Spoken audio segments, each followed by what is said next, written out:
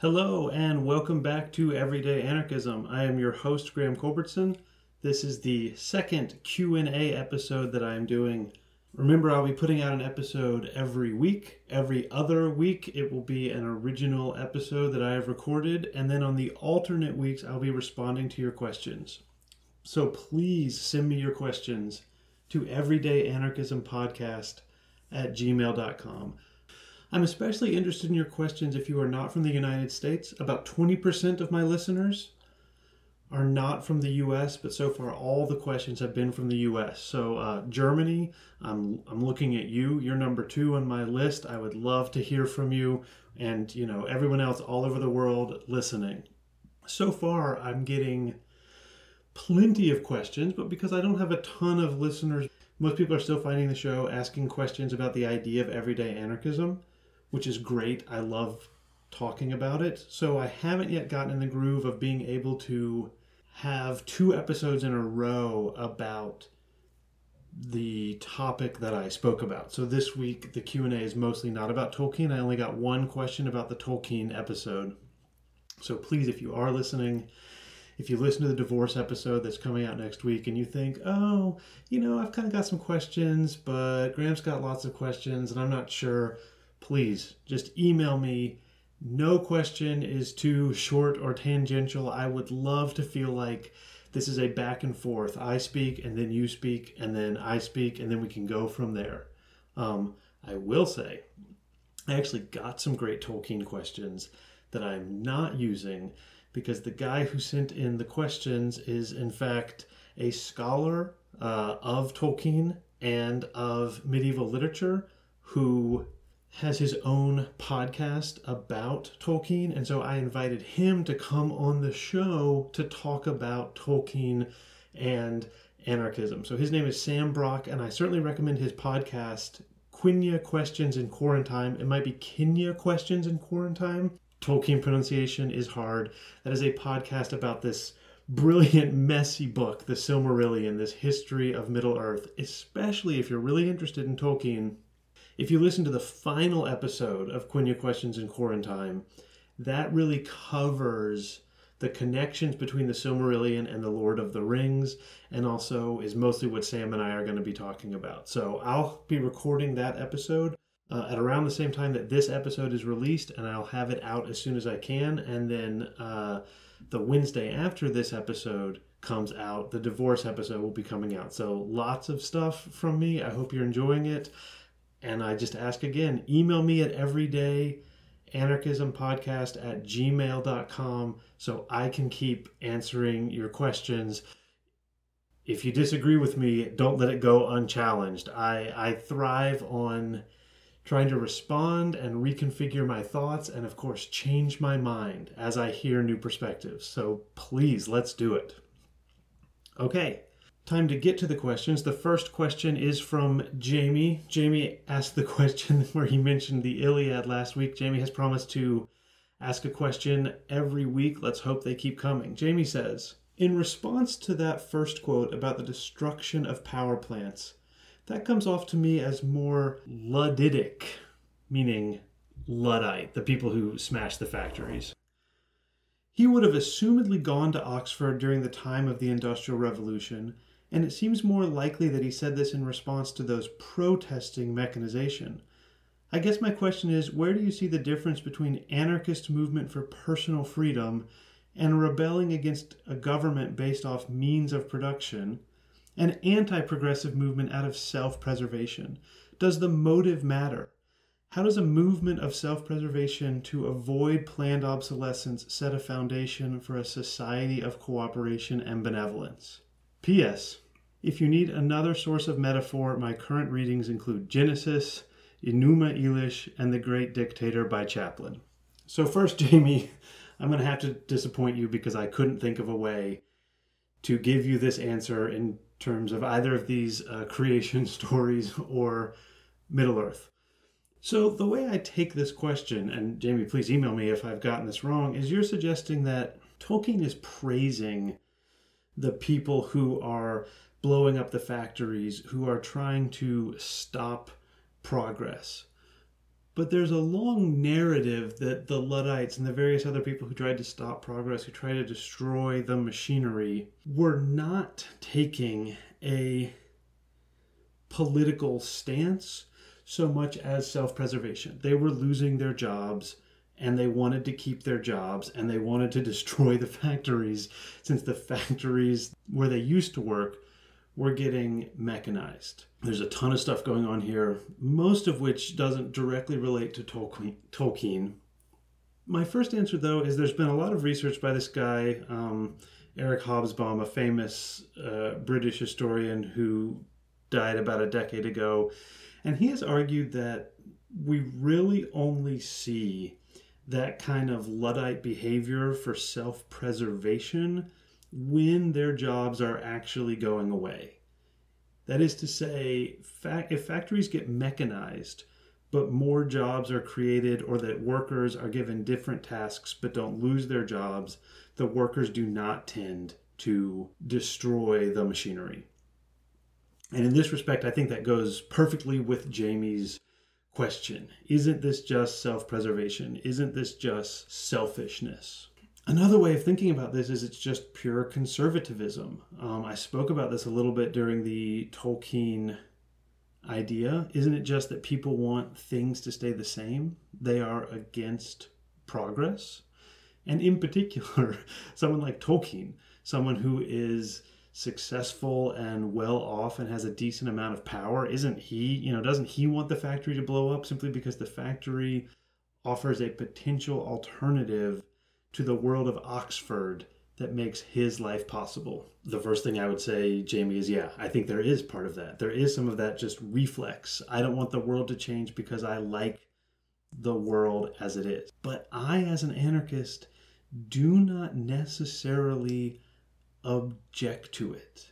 I think you can be a Tory anarchist or an everyday anarchist and want to stop progress, insofar as so many movements for, quote, progress are in fact destructive of a society that is working and of, a set of practices that make people happy and should endure rather than being destroyed. The obvious place where I see this is in ecology. We have systematically, as a world, destroyed our forests. And yes, we started destroying the forests with the Industrial Revolution. Well, okay, so in the UK, where the Industrial Revolution really started, they had already cut down all the forests to make room for sheep and to build ships and to burn the woods. But the systematic destruction of the forests comes with industrial factories and industrial farming. And this is very efficient. It is efficient to burn down the forest and plant things there. Cash crops. This is progress. It has become obvious that this is in fact incredibly inefficient. Factory farming and industrial farming does not work very well. Well, it worked for a little while and then it stopped working until we developed really good fertilizers in the mid-20th century. But slowly all of the insects that are doing the pollinating are dying. And slowly all of the trees that are providing oxygen for us and also filtering out air pollutions are dying. And we are destroying the planet in the name of progress. So does it matter if someone wants to prevent the trees from being destroyed because they're taking a bold stand against industrial progress versus they happen to live in that forest and they love it and they are personally attached to it? I would say no. I would say this can be one and the same thing. And the forests especially seem to have been Tolkien's great passion. The people who win the big battle in the second book of The Lord of the Rings are not in fact people at all. They are the trees. And not only do they win the big battle, but they also destroy one of the preeminent villains of The Lord of the Rings, Saruman. He never really has a chance to do anything because the trees just destroy his city. He has been cutting things down and burning the trees, and the trees rise up. They are called the Ents, if you remember. They are tree people, and they stop Saruman. It is also the case that in the previous age, so there's a huge mythology with Tolkien, the Númenóreans are the most powerful people to have ever lived. They're some combination of the Roman Empire and Atlantis and like Germanic Norse tribes. And the gods eventually destroy them, and one of the reasons why the gods destroy them is because they are cutting down trees. They are making progress, but that progress is awful and horrible. So does it matter if it's an angry tree who is being chopped down or someone who believes in protecting the environment? Does it matter if it's some sort of personal conservatism versus a sincere belief? I would say, under my conception of everyday anarchism, it doesn't really matter. These two can be one and the same. But I'm very sensitive to the idea that, like, perhaps the resources of a place like Oxford could be distributed much better so that many more people could have a chance to learn. And this is a case where an anarchist who works at Oxford might say, oh yes, this is good, this is equality for everyone, I will sacrifice. Whereas a conservative anarchist might try and stand up for their privileges. So I'm very sensitive to the potentiality for that distinction, but I also think there are places, and I think I found one with Tolkien and the Forests, where there's not really a clear difference between anarchist principle and self-preservation. Everyday anarchism should unite self-preservation and anarchist principle. And I think most of the time they do. And it's only in the cases where they do not that we have a problem. Okay, next question. This actually came from two different people. So I'm trying to only answer one question per person per Q&A, although the people who've written multiple questions, don't worry, I've got your questions and I intend to answer them when the time comes. But two people asked the same question, so I'm going to read you both of their formulations. So Mark writes, I assume a future podcast would tackle the question of differentiating anarchists from libertarians and communitarians, so maybe I'm jumping the gun, but I'm interested in better understanding these distinctions. Courtney asks, could you define the isms you mention? I'm truly exposing myself here, but I have very little knowledge about libertarianism in particular. So first of all, after I got several of these, I started a new podcast. It's called 5 Minute Political Glossary, and I'm defining one political term in 5 minutes every week, so you can search for it if you want it. Right now there's only 2 up, and I haven't gotten to libertarianism yet, so I'm going to go ahead and define libertarianism. This is such a complicated question, and I'm actually going to give you 3 separate answers. So, here's the first one. Libertarian in the 19th century is more or less synonymous with anarchism. It is also moderately synonymous with liberal at the beginning. In the early 19th century and late 18th century, anarchism and liberalism and libertarianism are all sort of mixed together, and they start differentiating themselves in the 19th century. But by the late 19th century, liberalism has gone its own way and means something, further to the left than monarchy liberalism is, but to the right of anarchism and libertarianism. But libertarianism is more or less the same thing as anarchism. You couldn't find a clear way to distinguish them. Kropotkin, this hero of David Graeber and the hero of many anarchists, and still the most prominent of all the anarchist writers, uses the words anarchism and libertarian almost interchangeably. And the other place where anarchism and libertarianism are the same is when you're looking at some of the socialists or communists who want to use the power of the state to bring justice. Someone like Kropotkin would oppose that and say, no, we need socialism, but it needs to be libertarian socialism. Socialism that doesn't require a man with a gun and a boss. So that's option 1. Libertarianism is anarchism. It is synonymous with an emphasis on freedom. However, that's not how most people use libertarian today in America. Libertarian experienced a metamorphosis of how it's used in the 20th century. And the everyday version of libertarian is what I'm going to give you next. So you may have heard this phrase before, something like, I'm socially liberal but fiscally conservative, something like that. And this is where people often use libertarian in the American context. So if you think of the question, how much should the government intervene in the world of economics? Should the government tax a lot and regulate companies and distribute the wealth? We often think of this as a left-wing position. Okay, so that's the first axis, versus the right-wing position of the government should just get out of the way and let corporations create the wealth. This is called laissez-faire or trickle-down economics, and that's more likely to be considered a right-wing position. But the government doesn't just intervene in economics. It intervenes in all other sorts of places. It defines who is allowed to get married. It defines things related to freedom of speech and freedom of religion. Should the government be going out and banning certain religions and preventing people from getting married who want to get married? And we would say, oh, well, if you want to let people do whatever they want and get the government out of the way, that would be a liberal position.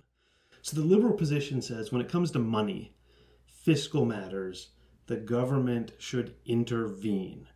But when it comes to social matters, the government should stay out of the way. And so the standard right-wing opposition to this is the government should do things like ban gay marriage, but give lots of power to corporations and leave the market completely free. You can think of this in the George W. Bush administration. The George W. Bush administration did everything it could to strengthen Christianities and oppose gay marriage, and also did everything it could to let the U.S. economy run without government intervention. And libertarianism, as it's normally used in America, is to say, wait a second, neither the left-wing people or the right-wing people are being coherent here. Either it is the government's job to make society run, or it is the government's job to mostly get out of the way. And if you are on the left when it comes to economics, then you really should be on the left when it comes to freedom. If you think it's the government's job to intervene all the time in the economy, then you just like a big government. And you should own that. On the other hand, the libertarians say this to the conservatives. If you think it sucks when the government intervenes, why are you constantly asking the government to decide who can have sex with who? This is ridiculous. Either it's good for the government to get involved, or it's bad for the government to get involved. So people call themselves libertarian, and they often say that they are fiscally conservative, meaning they agree with the Republicans. Lower taxes, less regulation when money comes up. But they agree with the liberals. Fewer restrictions on speech and religion. This is a coherent position. But there is one more absolutely crucial distinction between anarchism and libertarianism, and in this sense, we could think of libertarianism as the opposite of anarchism. So in the 20th century, a man named Rawls, John Rawls, wrote an incredibly important book that really served as the definition for liberalism as far as political philosophers are concerned. So political philosophers would say that Rawls defined basically the beliefs of the Democratic Party. He is the standard liberal. And, he is for intervention in the economy and resistance to intervention in people's day-to-day lives, in their religion, in their freedom of speech, in their relationships. So this other guy, Robert Nozick, who is the founder of libertarianism as a philosophy, he read Rawls's book and he thought, this can't be right. Rawls has created an incoherent position. So he said, let's start with a coherent position, which is anarchism. Anarchism, everyone can do whatever they want. And then Nozick states that if you have anarchism, the next thing you are going to happen is anarchy. You are going to have the war of all against all. You're going to have everyone fighting everyone else. And this is not good.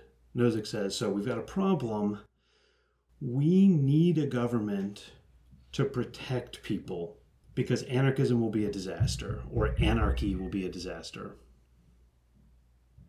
But pretty soon, the government will start taking too much power, and our views will be incoherent, and we won't have freedom anymore. So we need a minimal government. So far, so good. And then Nozick says, well, Locke was right. It's not life, liberty, and the pursuit of happiness. It's life, liberty, and the pursuit and protection of property. So Nozick says we can get rid of every single thing in the government except property has to be protected. Otherwise, it will be anarchy because someone will try and come to your house and murder you purge style. The purge is what people think anarchy is. So Nozick says, okay, get rid of everything about government except basically the police. There should be a boss with a gun who stops people and hurts people if necessary if they try and take other people's property. And also the government can fight wars against other countries. But that's it. The government can't do anything else. The only allowable government is the police, essentially. In this conception of libertarianism, I think it is the opposite of anarchism. Anarchism says if you throw away the boss with the gun, everything else will work.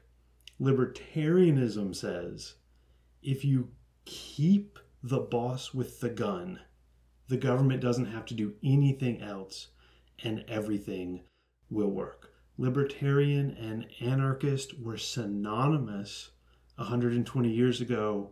Now, although they both still believe in freedom and are trying to create an ideologically coherent position, both of them see the standard left-wing and the standard right-wing beliefs in America not being coherent. In some ways, they are the exact opposite. That was a trickier and more complex answer than I meant to give when I started out on this, so just let me know if it makes sense. And libertarians, I would love to hear from you and have a chance to respond to your thoughts about that definition. Okay, 2 more questions. And the next one is really about capital A anarchism. It also comes from Mark, who asked about libertarianism. And Mark writes, it seems difficult, if not impossible, to imagine a largely anarchic society, especially one thriving in an international system of nation states. Could patches of anarchy thrive in an international environment that seems to favor nation states? This is a fantastic question, and I have 2 answers to it. First, yes, and second, no. The first answer is sure. Anarchist governments or spaces or confederations or whatever you want to call them can definitely thrive and work with nation states. So I think people don't generally know this, but there is an anarchist, whatever you want to call it, territory. It's even hard to find language because you don't want to say anarchist territory or anarchist government or anarchist country because they don't really want any of these things. We hear all the time about Kurdistan, which is this country that doesn't exist. It's a nation, meaning a group of people bound together with a shared culture who don't have a state, meaning a sovereign government over a chunk of property. And the Kurds, just like the Quebecois and the Catalans and the Scots, want their own country. They want a nation that is also a state. But the guy who founded Kurdistan, Abdullah Öcalan, I'm sure I'm not pronouncing that right, doesn't want Kurdistan to be a state. These days, anarchists have a tendency to give their anarchism a new name to distinguish it from some other version of anarchism that they don't like. So Öcalan doesn't call it anarchism. He calls it democratic confederalism, maybe democratic confederation. But Kurdistan is basically run on anarchist grounds, and it works great. You may have seen the women freedom fighters of Kurdistan who fought ISIS. They are unbelievable, and they exist because of anarchism. So anarchism works, and the United States government allied itself with the Kurds, and it went great up until the time in the past, 18 months, maybe even less than that, that the US government abandoned the Kurds, and life has been a lot harder for the Kurds since then. Anarchism works, and in fact, it has worked multiple times. Most successfully, I would say, during the Spanish Civil War. But there's a problem. Although you can imagine an anarchist territory cohabiting with nation states, as Kurdistan has done, also every single nation state in the area, every single nation state that has its territory threatened by the existence of Kurdistan wants to destroy Kurdistan, which is why Öcalan has the solution. He said, I'm not trying to take your territory. We are not trying to take your territory. Everything's fine. We can all be fine. We can all work together in a confederation democratically. But the nation state, part of the belief of the nation state, is that the nation state has to control its borders. It has to have borders. It has to have rules about who can cross those borders, and it has to use violence against the people who break the rules. There would be no problem with democratic confederations, with anarchism in a world of nation states, except as soon as you make a democratic confederation, the nation set out to destroy you. The Turks are trying to destroy Kurdistan primarily because it is a challenge to the Turkish nation state. The fascists and the Soviet Union teamed up to destroy the anarchist part of Spain during what is called the Spanish Civil War, but which I would prefer to call the Spanish Revolution. Tragically destroyed, not by the fascists, by the Stalinists. Because the USSR believed that we need to have nation states for a while, we can't have anarchism yet, so they attacked the anarchist. Finally, most importantly, every anarchist will tell you the most successful anarchist government was the Paris Commune in 1870. The Paris Commune was formed after the Prussians invaded and captured most of the French army. So France was defeated, and the people in Paris said, we don't need France. We're not going to surrender to the Germans. We are going to be our own thing. They basically invented anarchism. It had been an idea, but they invented anarchism as a government. But they didn't get a chance to really see if it would work because they immediately got attacked and destroyed. Not by the Prussians, who had subsequently created Germany. The Paris Commune got destroyed by the French army. Now you may be saying, wait, didn't you just say the French army was captured by the Prussians? Oh, absolutely it was. And the Prussians let the French army go. And they said, actually we're going to leave, and you can go ahead and be France, although you have to give us lots of money. Oh, but one thing, we're actually going to let your army out, but you have to kill the anarchists. There's only one thing the Germans hate more than a powerful France, and it's anarchism.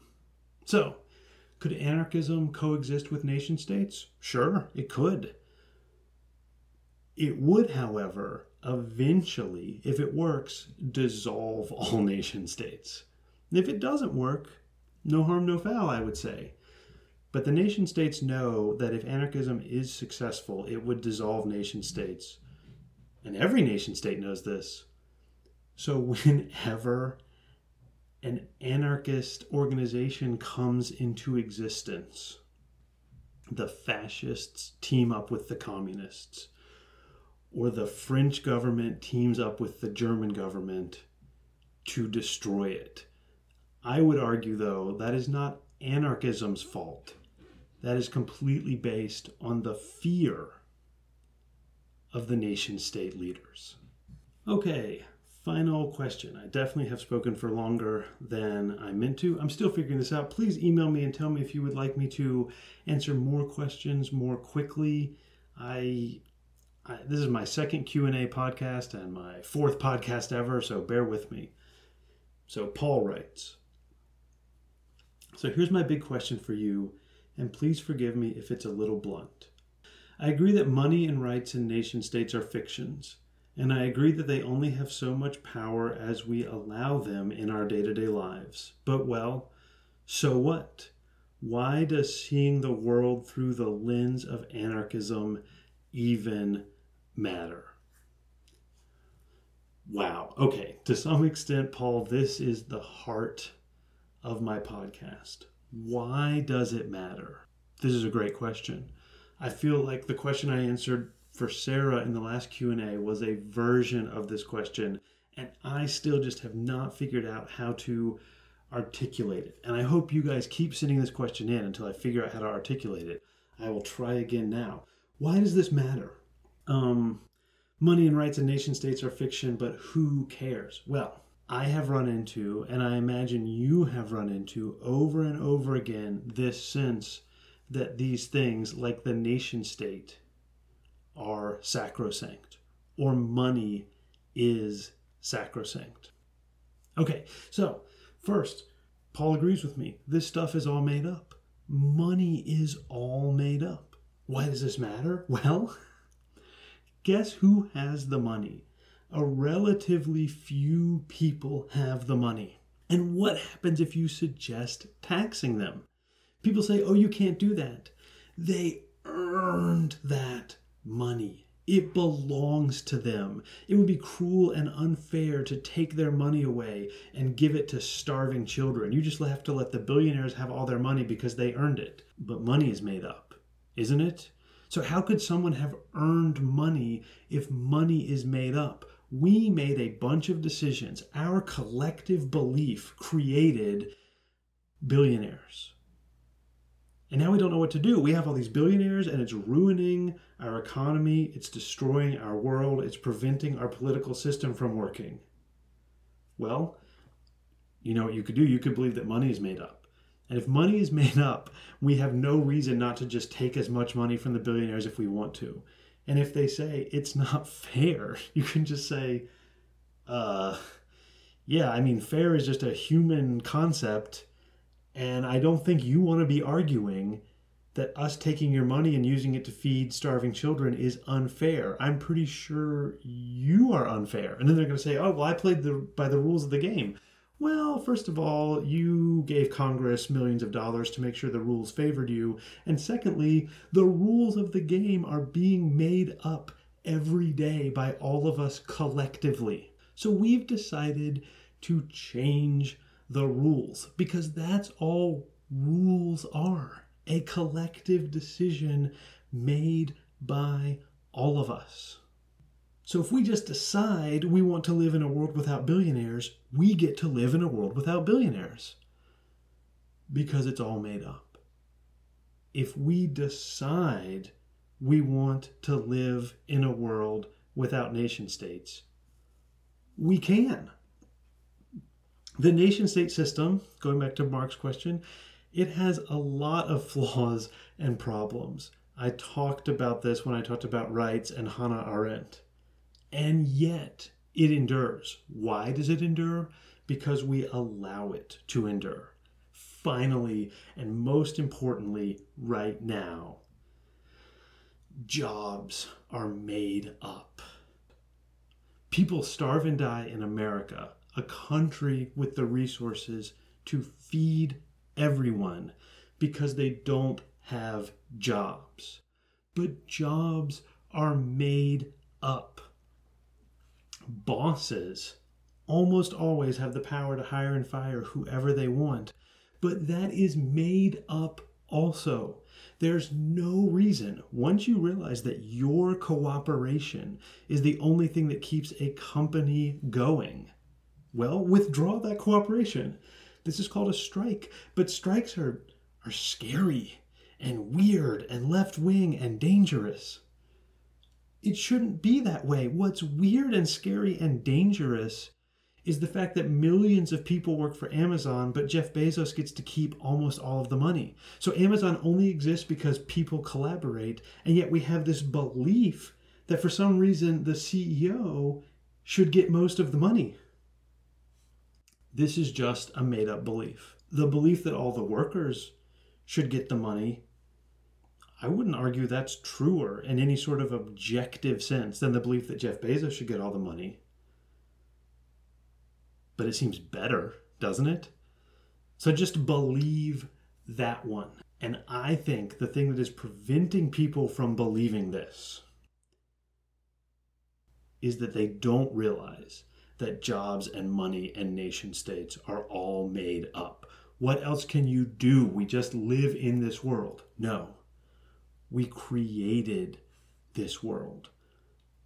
We can create a different one, but only if we realize that the world we live in is being created by us, each and every one of us, every day. And if enough of us decide that everyone in America gets to eat, no one starves for not having a job, we don't have billionaires anymore, well, the money only exists because we believe in it, and the jobs only exist because we believe in them. Stop believing in them, and they will go away. Is this revolutionary? Yeah. But we can take it in an everyday way, one step at a time. Less pay to CEOs, more power to people in the workplace. Every day. Believe in it. And it will be real, because the systems that keep us imprisoned are the product of our belief. It's not because billionaires believe that they are billionaires that they get to rule over us. It's because we believe they are billionaires. I recommend you stop believing. Wow, okay, too much? Definitely got to end it there. Remember, if you have any questions about this or anything else, email me at everydayanarchismpodcast@gmail.com. Next week, there's going to be an episode about divorce, as well as a bonus episode, if all goes well with the recording process, because Sam Brock is in Austria, and this is my first interview, as well as a follow-up episode to Tolkien with Sam Brock. All that's left to say is that our music, which you are about to hear, is by David Hill.